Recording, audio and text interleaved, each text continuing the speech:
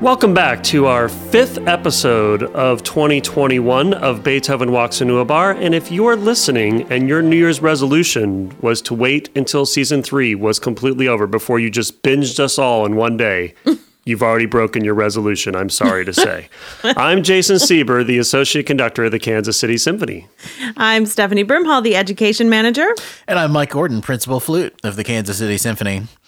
Well, some of you may remember a very long time ago in a conference room far away in the Kansas City Crossroads District, we began this podcast with absolutely no idea what we were doing in the podcast universe. It's possible we still don't know what we're doing, but while we still may not know much, we only recorded one episode in person.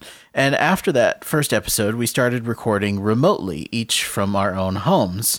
And we knew immediately that we wanted to feature guests from here in KC and across the country, but we really weren't sure how to do that. Yeah, so if you've been listening for a while, you know that we've pretty much mastered the special guest thing by now, and that's thanks to our illustrious audio engineer, Tim Dixon. But way back in episode 2, when we hadn't figured out how to add a fourth person to this mix, we did a pre-interview, if you remember, with composer Adam Schoenberg. And basically, we sent him some questions in an email, and then he wrote back his answers, and then we read those answers in episode 2 of season 1 of this podcast. And, it was awesome to hear from him and to, communicate and exchange emails back and forth. But I've really been itching to chat with Adam in person ever since that email exchange, and I am super excited that is happening today. That is right, Stephanie. The wait is over. We are super excited to have with us today Emmy Award-winning and Grammy Award-nominated composer Adam Schoenberg. Welcome to the show, Adam. We're so glad to have you. Thanks so much for inviting me to join you all today.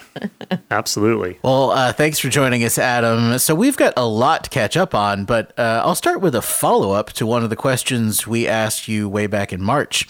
And at that time, we asked what you'd been working on, and you told us about a concerto for orchestra and a film score you had in the works. Can you tell us how those projects are going and what else you might have cooking in the last 9 months? Yeah, it's funny. Thanks to COVID and our lovely pandemic, both things have been delayed. Oh, no. Yeah, I was working on the film score, and they realized that a few additional scenes had to be reshot in the Philippines, but they still haven't been able to go back to the Philippines to reshoot those scenes. So that film is on hold.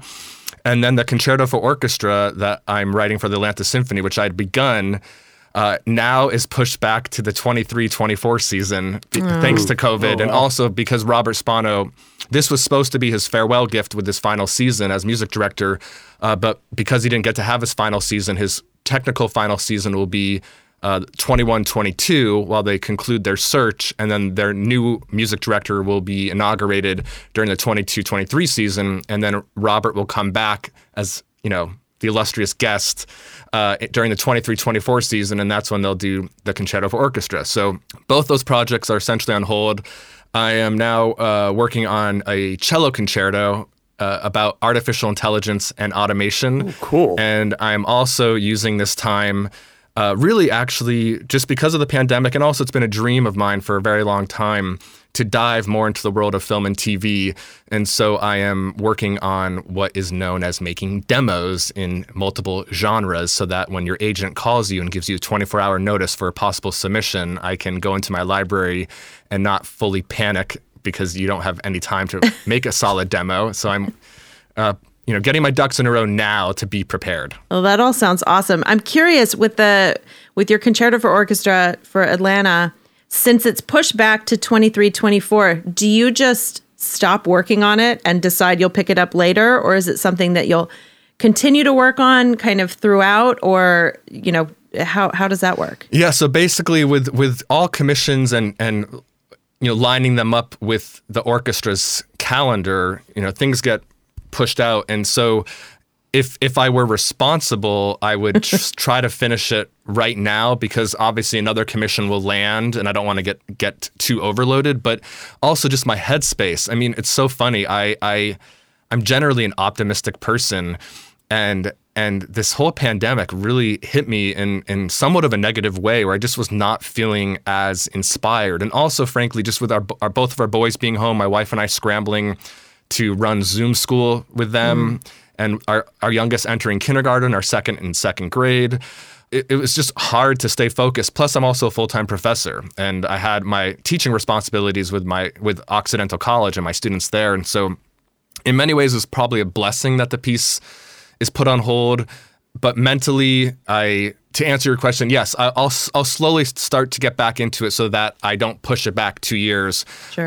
But I'm now focusing on this cello concerto. So, Nice. so tell us more about this concerto. I'm really interested in this. Yeah. Is it for a particular orchestra, a particular soloist, both? Yeah, it's for Yves Damaraj, who I went to Juilliard with.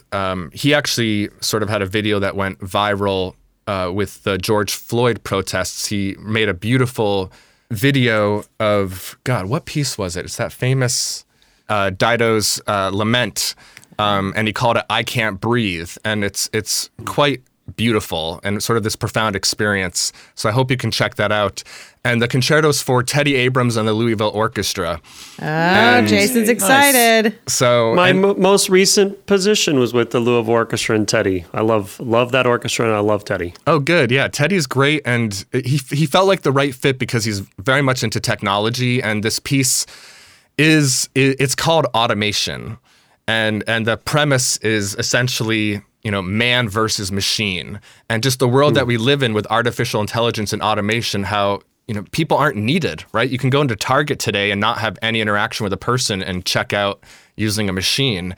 And so the concept is about the cellist being live on stage, but essentially being engulfed and consumed by the automated cellist or the computer cellist. So it's essentially going to be a double cello concerto. So it's a pre-recorded cello part with a live cellist on stage playing. And we had a huge dream that was going to have projection mapping and also electronics and amplification, but that's so expensive, including hologram technology where the machine could almost walk out on stage and sort of like take over Yves' body. But that's just probably not going to happen, although we will still dream big as it evolves. But the other element with the concerto that I'm super excited about is it uses this relatively new instrument called the Haldoraphone, which was made by this Icelandic instrument builder. And the instrument was first came to attention through the scores of Chernobyl and The Joker. And I can never pronounce her last name. I don't even want to try to pronounce Hilder's last name, but Right. I'm such a fan of her voice and her music, and she's also a fantastic cellist. But the Haldoraphone is essentially, it looks sort of like a cello, but it has feedback and amplification, and so you can almost like modular synthesis, where you can synthesize the sounds and sort of transform them into infinite possibilities. And the essence of the instrument is that it really can't be fully controlled. It's almost an aleatoric type of instrument. So it goes well with automation in the sense that it can have its own mind and eventually take over. And so Yves will also use that instrument on stage, but Occidental College helped commission it. We're the first institution, really the first organization in the United States that will own this instrument, and then it'll also be used for the very first time in the world in an orchestral context, played That's so in the cool. orchestra. So Cool. I'm excited about that as well. And then, of course, every subsequent orchestra that plays it will have to rent this instrument from Occidental College. So, there's a little something on the back end of it. Smart business.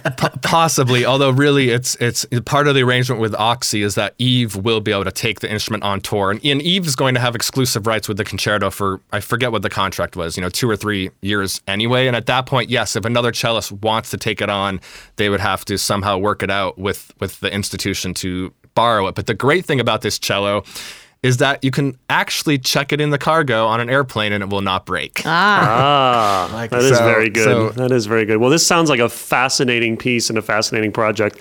And I'm going to drive back to Louisville when it gets premiered, because it would be great to see all my friends there again and hear this amazing piece. I can't wait to hear it. That's so exciting. Well, I hope you can join us. Yeah. Adam, tell me, I'm fascinated also by the fact that you said that you want to break into the world of writing for television and film. I think some of the world's best composers are in that arena right now, and they have been for a while. we just finished listening and watching The Mandalorian season 2. I don't know if you've all seen it or not, but Ludwig's music in that is incredible, especially the final episode. I was just blown away. What is it that interests you in writing for that medium? And what ideas do you have? I mean, obviously you're incorporating this new idea, new instrument with live orchestra. Do you have thoughts? I mean, his approach, of course, was using heavy metal and using a bass recorder and all sorts of interesting things, bridging gaps between the orchestra world on stage and what you can do with in a film as well to represent the action on screen. Just talk to us a little bit about your inspiration for wanting to break into this world. Sure. Yeah, and Ludwig's score to Mandalorian, especially that final episode and those ending credits. Oh, man. The very classically orchestral, sort of developed ending theme was quite unusual and fascinating, and unusual in the best possible way, like totally unexpected that he would go that route. He's incredibly gifted and can, he's also a master producer, clearly, with Childish Gambino, and he's pretty impressive to do many different types of musical expression. Yeah. For me, really, it all began during my time at Oberlin College. My sophomore year at Oberlin, one of the two most historical music scores of my lifetime came out that same year. The first one being John Corigliano's Red Violin. Mm-hmm.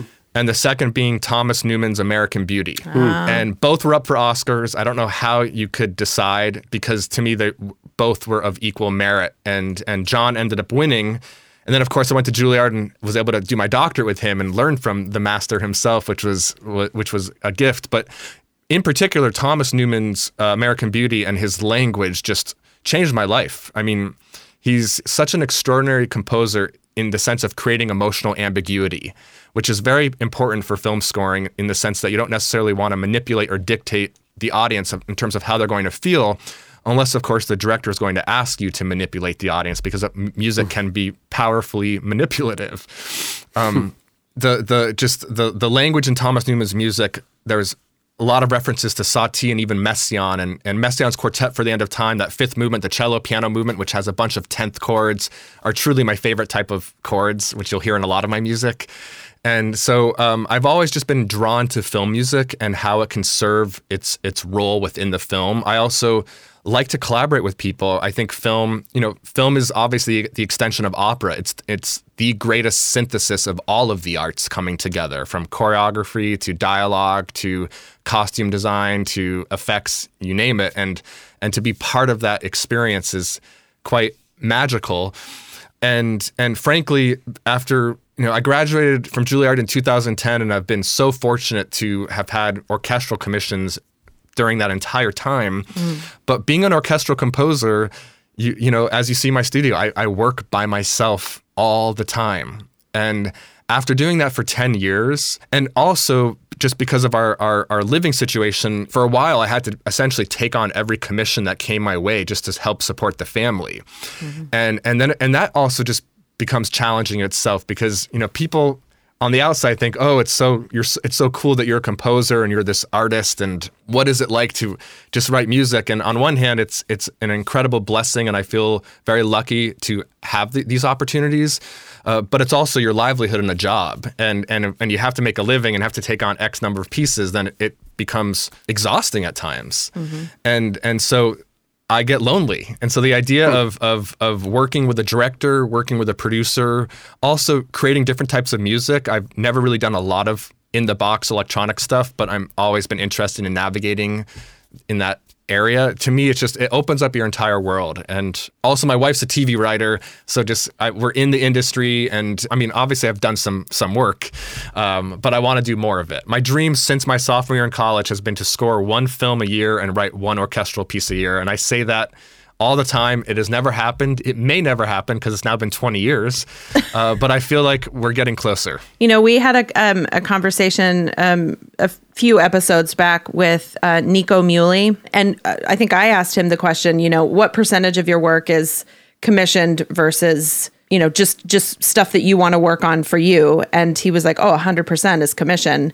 And I think that's something that, when you talk about it being your livelihood and it is your job. It's what how you make a living. And I think that's probably something that a lot of people don't consider too, is the commission work. While I'm sure it's wonderful and fulfilling, it's not like you're just sitting there getting to write exactly what you want to write, what's in your head all the time. Yeah.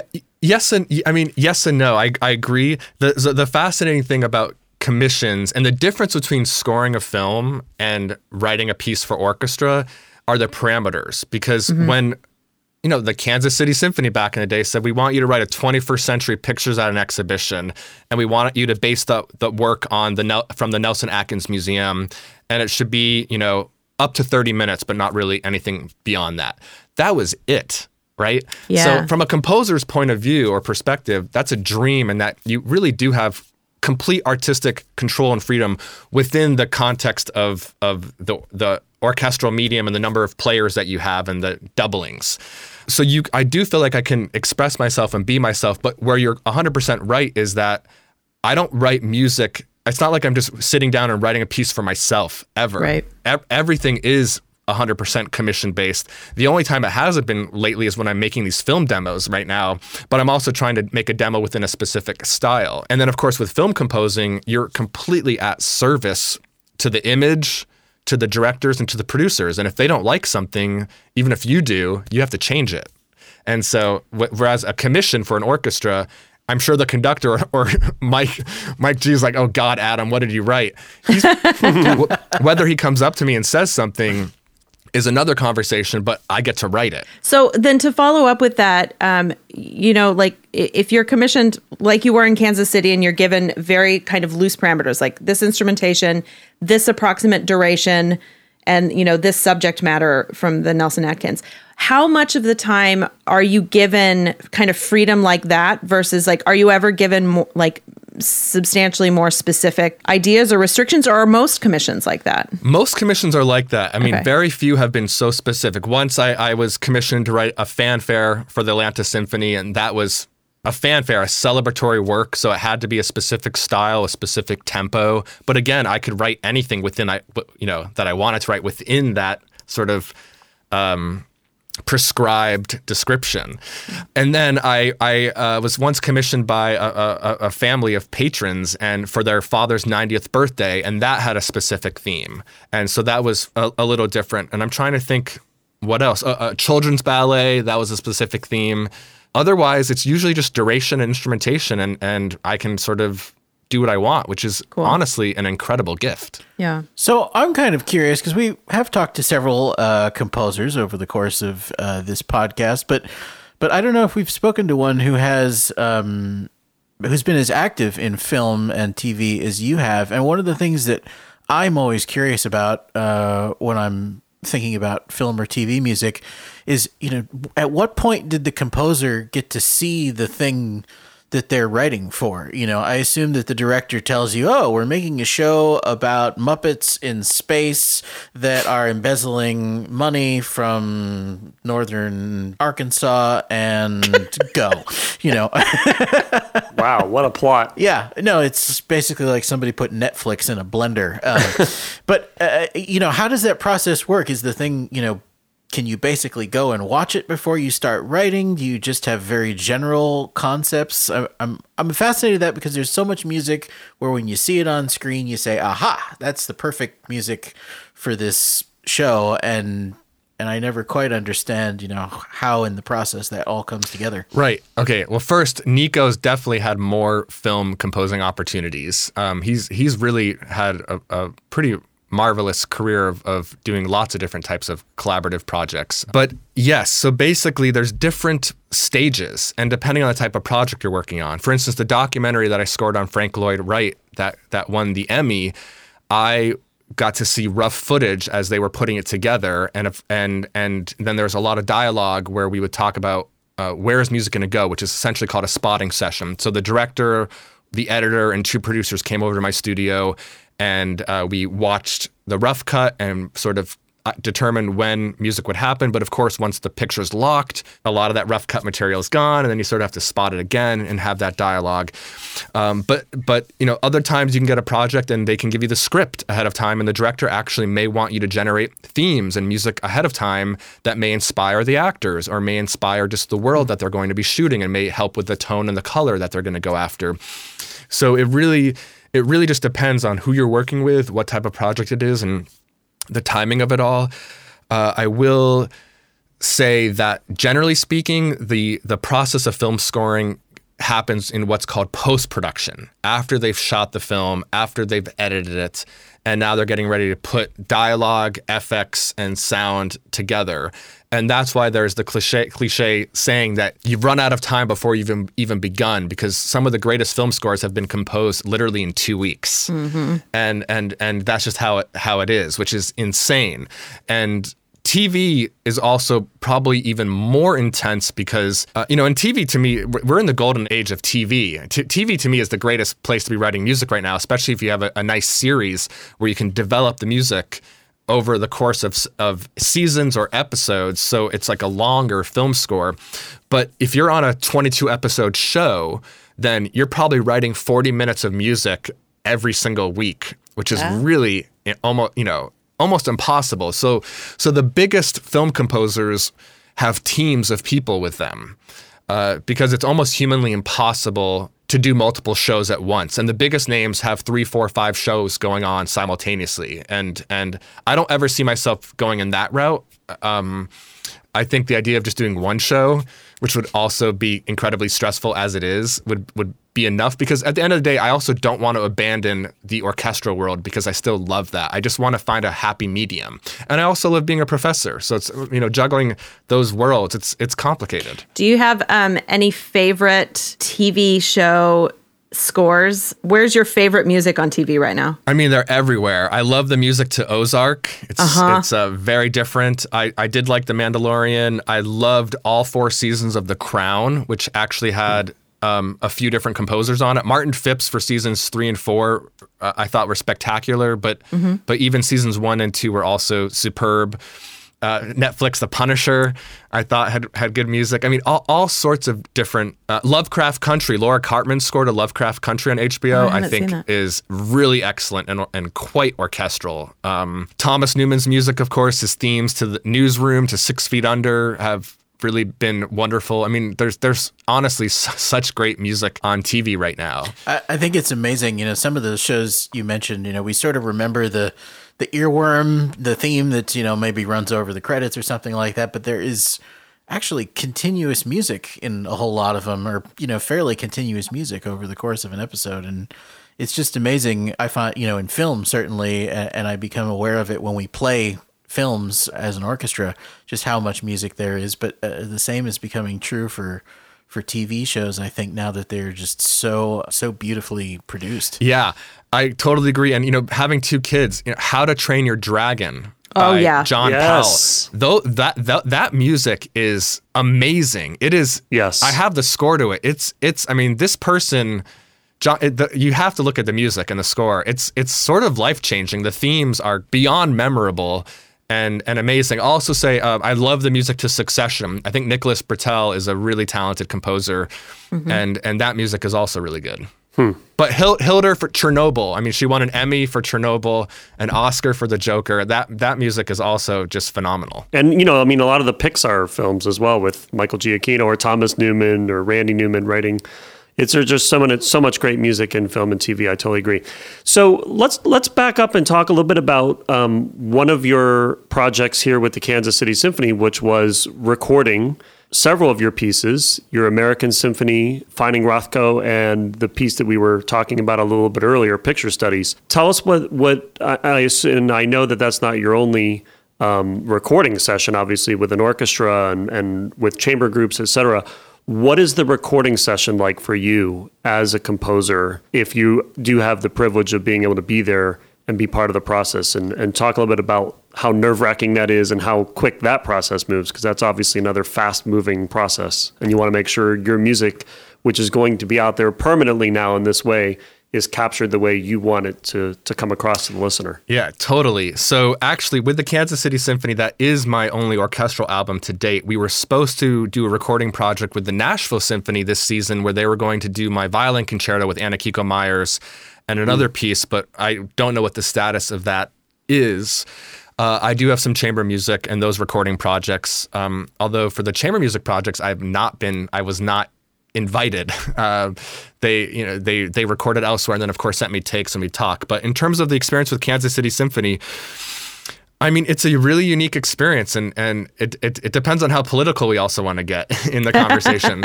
Just because, you're dealing with a union. And there was just some funny moments that happened. I mean, first of all, I will forever be grateful to the organization, to Michael Stern and to Frank Byrne for championing the music and for wanting to put the project together, because it wouldn't have happened without them. And to record in the new hall at the time was just also really a beautiful experience. But it's high stakes because it's expensive. And then with the union, you have, in my opinion, these ridiculous rules in terms of you get to record for 40 minutes or whatever it was, and you have to take this break. And I so vividly remember we were finishing, I think it was Finding Rothko. We had like 3 measures left. And the stage manager came out and goes, in the middle of it, because the timing was done and they had to stop in the middle of the recording just because of the union. They didn't want to pay people overtime. And then I also remember some orchestral players, now I'm being very political, just being like, okay, we need a break, we're getting up. But then they'd go listen to their take and they didn't like how they sounded. And they asked Michael or some, can we do this again? And so it's just sort of funny how that had to occur, and people even had to vote, I think, to do an overtime to finish something because we were running out of time. So it was quite stressful just to get it done, but it's also invigorating, and I'm still grateful for the experience. And and again, every recording company you work with is different, right? Yeah. Reference Recordings is very nuanced and particular and has their philosophy in terms of how they want to record, which is very holistic and appreciative in the sense that let the orchestra speak for itself, and the orchestra's natural sound is what we want. But for me, as the composer that I am and sort of the control freak that I am, I wanted everyone to be mic'd, and I wanted to be able to have control over the mix, because to me, I want that ability. But again, you count you count your blessings and you're thankful for what it was, and at the end of the day, it really was a great experience to just be there. Also, Mike G obviously knows the Kansas City Symphony really, I'm not from Kansas City, but it was my hometown orchestra in the sense that this is the one orchestra that really helped me grow as a composer and was there for me from day one when I didn't know what I was doing, and was there for me as I was trying to figure things out, and was there for me when I had questions. I remember calling many people in the orchestra, whether it's Christine Grossman at the time or Susie Yang or some of the percussionists who have now moved on from the orchestra, or Raymond, who was a clarinetist, or Boris, who left, but being a clarinetist. But I could call these people and say, "This is what I'm trying to work on. Does this make sense? Is there a better way for me to do this? Help me out." So there was that cordial and collegial type of environment, which was great, that I don't think I would have had with another orchestra that didn't really know me. But you're also just dealing with very strict time management that frankly was frustrating. One of the things that I think is important for everyone to understand who maybe hasn't been in an orchestra recording session before. We do this, we do these studio recording sessions over a couple of days, and it's really like a whole day that we spend in like 2-3 hour sessions a day, essentially. And for the tenor of that entire 3-hour session is kind of like the last 2 minutes of the Super Bowl.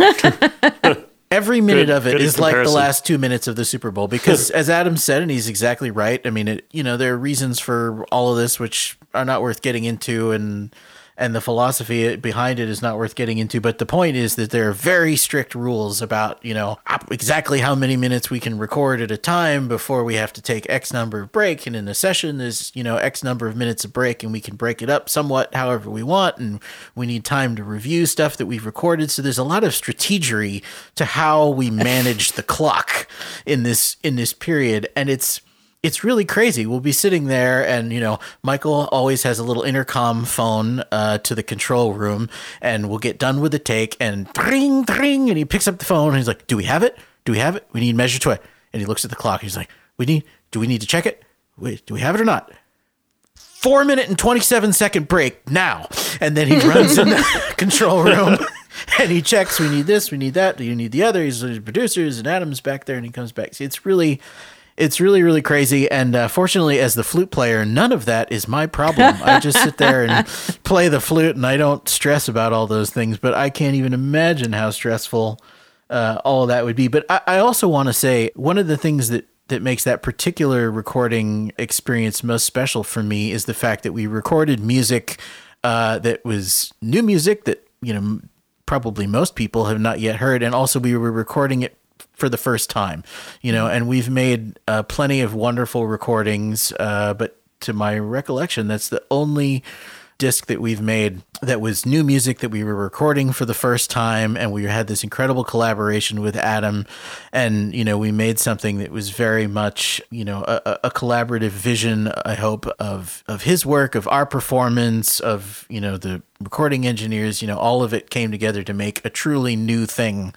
And that was very, very exciting for me. And I love that. And I can remember having, conversations backstage or whenever about, this moment or that moment or what I could try differently or whatever. That's maybe my favorite part of making music, whether we're recording or playing a new piece just for a concert. So I loved that experience. But I want to ask you before we wrap up as well, you've mentioned a few times your passion for teaching at Occidental, which is terrific. And I think a lot of us have been dealing with either our kids experiencing school over Zoom, or if we're teaching ourselves. I know I'm doing a lot of Zoom teaching. What is that like for a composer, and how is it different from your normal teaching experience, and how has it created new challenges and maybe new opportunities too? Yeah, I mean, at the end of the day, we have to make the best of it because we're all in it together. And in terms of teaching private lessons, composition lessons, that was the easiest thing because I've been teaching private lessons over Skype for over a decade. And Zoom, frankly, is a million times better because they can share the screen, share the audio. In fact, I can take control of the person's computer if they're on Finale, literally, take control of their screen, and then I can make adjustments. So one-on-one, no big deal and works well. But I teach an introduction to film scoring class and this past fall, and that was quite challenging for a number of reasons. The biggest reason just being the inequities that become apparent and visible among the students, right? I mean, what's great about being at a college is that kids from all different backgrounds come together, but when they're on campus, you're more or less the same, right? You could come from San Francisco and come from a very wealthy family and have an entire bedroom to yourself or even an entire floor to yourself. But then you could come from, a small apartment in Queens where you're sharing a bedroom with your 4 siblings. But when you're on campus, you both have a dorm room and you both have access to the music lab. And you have access to the same type of sound libraries. So basically, I had to sort of set up the environment to make it as equitable as possible because not everyone had the same type of computer or the same type of headphones or the same type of gear. And the college was really great about shipping keyboards and headphones and even laptops to students who didn't have that. But we couldn't get multiple licenses to have the thousands of dollars worth of sample libraries that we have in our music studios. So the inequities is what was really hard. But then just to keep people engaged is also challenging through a screen, and looking at little boxes, I think, is oftentimes difficult. But your expectations have to change somewhat, and you have to be more accommodating. And also, everyone's mental health was just at an all-time low. And then, of course, there's Zoom fatigue when you're staring at a screen for 8 hours, or even me lecturing. If I have to lecture for an hour and a half, I'm so focused. And when I'm done, like I teach on Tuesdays and Thursdays, it is very hard for me to compose at the end of that day. My mind is fried. And even looking at a screen is challenging. But, we've learned a lot with technology. I'm curious to see, what I'm really curious to know is what's going to remain present once we go back to being in person. And just like this, all the podcasts and Zooming and the interviews, everything, there's some really great takeaways. I also love that orchestras like San Francisco Symphony with their Throughline concert, actually with Nico, they made an amazing recording, almost a commercial, it is a commercial recording. It sounded excellent. And that's a great way to make music because, again, even going back to our recording session, and, I also want to stress, it really was a remarkable experience to have my music recorded by the Kansas City Symphony. It was just unbelievably stressful. and in the same respect, how I open my conversation talking about writing music is my job. As an orchestral player, sitting down at your chair in front of your stand, that's your job. Mm-hmm. So it's not just about the art and the beauty of let's just make music. And obviously I'm aware that people need to take breaks and rest their lips and their muscles. But it just got frustrating at times when you're in the middle of the moment of the music and it wasn't about the music. It was about just the union and the break. And this also goes back to automation. It's funny because we live in such a digital era now, right? So there's something so rewarding to go sit in an orchestral hall and hear people make music live and have it just resonate out and hit you in the face that way. But because we're also so used to listening on headphones, being in an orchestra in a hall, unless it's at the end of a Bruckner symphony or something epic, it never quite reaches that mass volume that I like to hear. And so that's why I like recordings. And so the idea of what San Francisco did with Throughline, basically the idea of presenting premieres digitally is something I'm really interested in. Sure. To just, really record it and mix it exactly how you imagine it would be just a wonderful thing if that starts to happen more. I would love to see a combination of, yes, let's buy tickets and go to the hall, but hey, the Kansas City Symphony is sending this to all its subscribers. We just recorded this brand new piece by this composer, and here's our video of it, and it sounds like a rock concert, and it sounds, fantastic. Absolutely. You mentioned Nico and Throughline again, and it reminds me, because you also said something about you have to hurry up and finish because, the project's already done. When we chatted with him, I was under the impression that he had a ton of time to write that piece. How long did he say it took him, guys? 3 weeks? Yeah, it was under something a month. Insane. Yeah, something crazy. So, it's one of those things I think is so, it's why I love talking with, all sorts of instrumentalists and composers, because there's so much, that even I, who have lived in the orchestral world since I was, 12, get to learn every day. And that's awesome. So Adam, one question we always ask, and we actually have asked you this question in writing before, but I'm going to ask it again, and in the chance that maybe our listeners have not listened to episode 2, or maybe your answers are different. So we always ask here on Beethoven Walks Into a Bar 2 questions. The first is, what is your beverage of choice? And that can be alcoholic, non-alcoholic, caffeinated, non-caffeinated. And then to follow that up, if you were enjoying a beverage and Beethoven pulled up a chair next to you, what would you like to chat with Beethoven about? Is there a question you would ask him? Yes. Both things really haven't changed. Good. So I love a really nice aged or añejo tequila, neat. Not with ice, not with water, just straight as is, and to sip, not to shoot. Uh-huh. And Patron has been good, Casamigos has been good, and as I mentioned before, Costco's Kirkland brand is quite excellent, and certainly the most cost saving. Oh, Jason's showing us. He has a bottle. This is my second or third bottle of Kirkland's Añejo tequila because of Adam's answer back in March. It's delicious. Good recommendation. You should get some kind of kickback from Costco. Probably. We've plugged their products a few times on this show. We have. Actually, yeah. I think they should become a sponsor. Kirkland vodka is also delicious. Okay, so you're having some delicious añejo with Mr. Beethoven, and what would you ask him? So I would say, dearest Ludwig, what would be your dream project to compose if we could magically bring you back today and you were given complete and total freedom?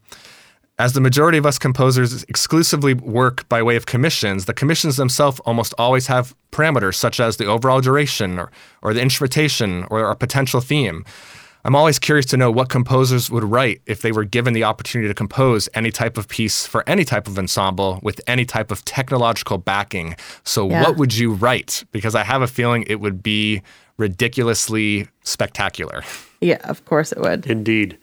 Well, Adam, it's been so great talking with you today. I'm glad that we finally got to have a real conversation and not just have to read your answers to questions on the episode like we did for that very second episode. But one other thing we'd like to close our program with each week, whenever we can, is some recommended listening. I love that entire album that the Kansas City Symphony made with you, of your 3 pieces that I mentioned. But I had the chance to conduct Pigeons in Flight from Picture Studies on a Classics Uncorked here a couple years ago. Oh, nice. And I have to say, to tie this whole thing together, I loved it from the very first time I heard it. I love that whole piece. I think that piece is brilliantly written. But Pigeons in Flight specifically is one of 2 things I've heard in my life that I feel like I'm actually in the air flying. With that piece, I felt like I was with the pigeons. With the flying theme from E.T., I felt like I was in the air with Elliot and E.T. way back in the day. And every time I hear that. So to kind of tie this all together, I think if you want to have a career completely in film music, you could do it based on that piece alone. So I'm going to recommend your entire album with us with the Kansas City Symphony, but especially Picture Studies. Thank you. I didn't know you did Pigeons in Flight. That's good to hear. I'm glad you enjoyed it. Thanks for programming it. Absolutely. So I'm actually going to recommend another of Adam's pieces, and just a little story to go along with it. So I was invited kind of last minute to a wind ensemble performance here in Kansas City a couple years ago. And I was like, oh yeah, sure, I'll go. Sure, I love wind ensemble music. And we got there, and it was in Hellsberg Hall, and it was the University of Texas Wind Ensemble premiering Adam's piece, your Symphony No. 2. Is it Migration? Is that what it's called? Yep. For wind ensemble, and it was the premiere of that piece, and Adam was there. And I think we ran into you at the restaurant, and we had a drink and beforehand, and then got to sit in and listen to the first time that it had been performed. And I say I love wind ensemble music. I loved this piece. I love it so much. And so I'm sharing the video of that performance in Hellsberg Hall with the UT Wind Ensemble of Adam's Symphony No. 2. Nice. Thank you. Awesome. Well, I'm going to follow suit here and recommend some more music from our friend Adam Schoenberg. And this comes with a little story, too. He wrote this wonderful piece for flute and piano called One Acquainted with the Night, which is actually, a relatively older work for you now. This is from 2007, a while ago. I think we played it. It was maybe the same season you were in residence, and we did the recording with you, I think, but I can't quite recall. Anyway, I played it on one of our happy hour chamber music concerts. I mean, it's a beautiful piece. It's not that long, but it's just so, evocative, and the title is a reference to the Robert Frost poem of the same name, right? So I come out on stage, and we always speak to the audience in those concerts, and I'm setting up the piece, and I haven't said the name of it yet. I'm just setting up how it refers to this Robert Frost poem, and I said something fascinating about it, and then I'm thinking and talking at the same time, and then I'm ready to, say the name of the piece. I said, so I hope everyone will enjoy this wonderful piece by Adam Schoenberg. What the hell is it called? Silence. Literally hall full of people. And I'm like, winter, I know it, Frost. What was I talking about? Literally, I just kind of paused, and then people started to giggle. And I felt really bad. And then it came to me, and I was just like, oh, One Acquainted with the Night, of course. And then I went and played. So I am going to recommend to all of our listeners this lovely piece by Adam Schoenberg, One Acquainted with the Night. Well done. What's it called again? One Acquainted with the Night. And I will never, ever forget the title of it again, no matter what. I'm going to randomly quiz you in the middle of a rehearsal one day, when we're working on Prokofiev or something. I'm going to say, what's the name of Adam's piece for flute and piano? You can do that. It's right, absolutely beautiful. It's on SoundCloud. We'll share the link. Cool. Adam, do you have any recommended listening for our listeners? It can be your work. It doesn't have to be, so don't feel pressured. All right, I feel like we've had enough of my music. So if you have not seen The Crown, first of all, it's a really special show. and the music is quite important to it. And I would probably focus on season 3, the soundtrack of season 3 by Martin Phipps. That music is really great. And then in terms of contemporary composers, I've been really drawn to this British composer, Anna Meredith. She is a composer of both electronic and acoustic music. And she wrote this really gnarly track called Nautilus, which is electronic, but also has this awesome tuba that enters and like a drum set. And rhythmically, it's just really interesting because when the beat drops, you don't expect it to drop where it drops. But that piece also really influenced the opening of my percussion concerto called Losing Earth, where to the point where I was almost going to literally very much rip her off, and I felt like I can't do that, so I need to make it a little different. But I loved the drive and intensity of this track. And you have to be patient with it because it's dense and minimalist, and I think it's about 2.5-3 minutes in when the beat actually starts to drop, but it's an explosive piece, and I like it. Awesome! I can't wait to check that out. Yeah. Well, Adams, thank you so much again for being with us, and we love being able to see you again, and we love the great relationship that the Kansas City Symphony has always had with you. We look forward to playing more of your music in the future when we return to normal concerts with the full orchestra. And I wish you lots of luck as well on these upcoming projects and commissions you have with the Louisville Orchestra and the Atlanta Symphony and various others. Thank you so much for being here today and talking with us. Thank you. Thanks for having me. Thanks, This was Adam. fun. Great to see you. Well, guys, 2020 was a challenging year for the entire world. We were not only facing the largest pandemic in a century, but here in America, we were also continuing the fight towards true equality. And this is certainly true in the musical world as it is in so many fields. For too long, many incredibly gifted composers have not had their powerful voices heard and represented enough in the vast canon of orchestral literature. On next week's episode, Mike, Steffi, and I will share with you our list of 10 composers of color whose music you should know. We hope that you will find their work as compelling, beautiful, and rich as we do. Next time on Beethoven Walks into a Bar.